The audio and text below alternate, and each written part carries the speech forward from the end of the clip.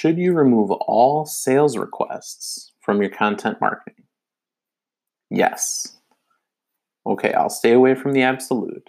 But one of the biggest missteps I see in content marketing is people trying to make the hard sell way too early in the process. And I'm all for sales. I think salespeople might be the most important people in a business. But if you observe the best salespeople, they're often not pushing. They might be making calls, sending emails, and setting up meetings. But in those conversations, they're usually doing more listening than talking. If you've worked with salespeople, you know that they get irritated when they get a lead, usually from the marketing department, that isn't ready to buy.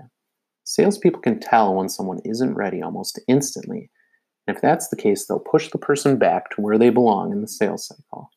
Makes total sense. Let's not sell to anybody that isn't ready to buy. So what does this have to do with content marketing?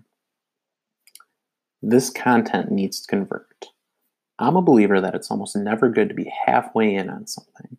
In business, that means halfway in on a strategy. Either you're on the outskirts, just doing a little testing, or you're fully engaged and following the best practices of the strategy. With content marketing, there are a lot of brands that are halfway in. You've probably seen content marketing work really well. Neil Patel and QuickSprout, Whiteboard Friday from SEO Moz, Will It Blend from Blend Tech Blenders. People send me links to Neil's articles all the time. If I were to ask most people what Neil was selling, they probably wouldn't even be able to answer. Brands see this type of content getting lots of attention.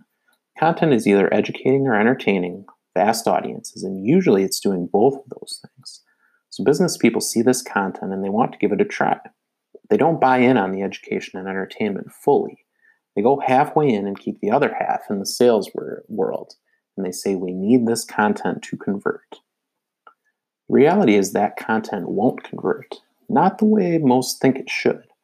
Content, like a blog post or video or podcast or whatever, usually won't convert directly to a sale. Take Whiteboard Friday as an example. This content helps Moz rank for all kinds of SEO-related terms. It raises awareness for the Moz brand.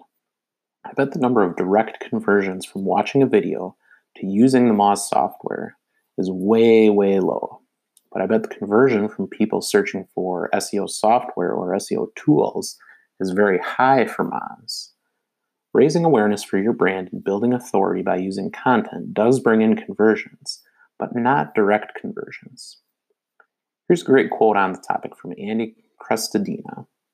The content drives the links, which drives the authority, which drives the rankings, which drives the qualified visitors who searched for commercial intent keywords. And now you have a visitor who is highly likely to convert, unlike your typical blog reader.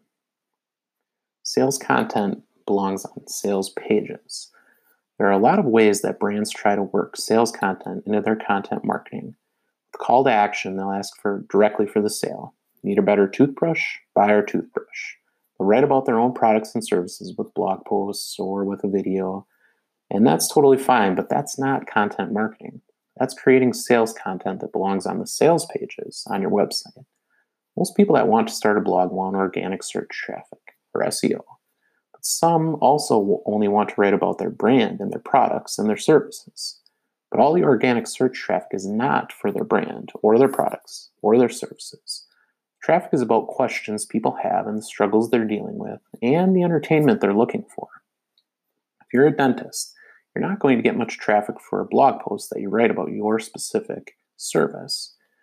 But you might get traffic if you write great blog posts answering questions for something like how to tell if you have a cavity at home.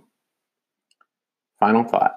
Remove the image of sales from your brain when it comes to content marketing. Look at the brands you admire that do content marketing well. And odds are very high that they do zero selling with their content marketing or very little. What they're doing is providing education and entertainment. They're helping people. They're earning links. They're building authority. They're building awareness for their brand. In the long run, that brings more potential customers to the brand that are ready to buy. Neil Patel doesn't sell his services on his blog posts, but he definitely sells to people searching for digital marketing consultant. Identify your important sales keywords, build your homepage and sales content around those keywords, and then create content marketing aimed at education and entertainment. Don't add sales requests to your marketing. Focus on the long term, building awareness for your brand. There is an opportunity here because most don't have the patience for this type of approach. But if you do, you can win.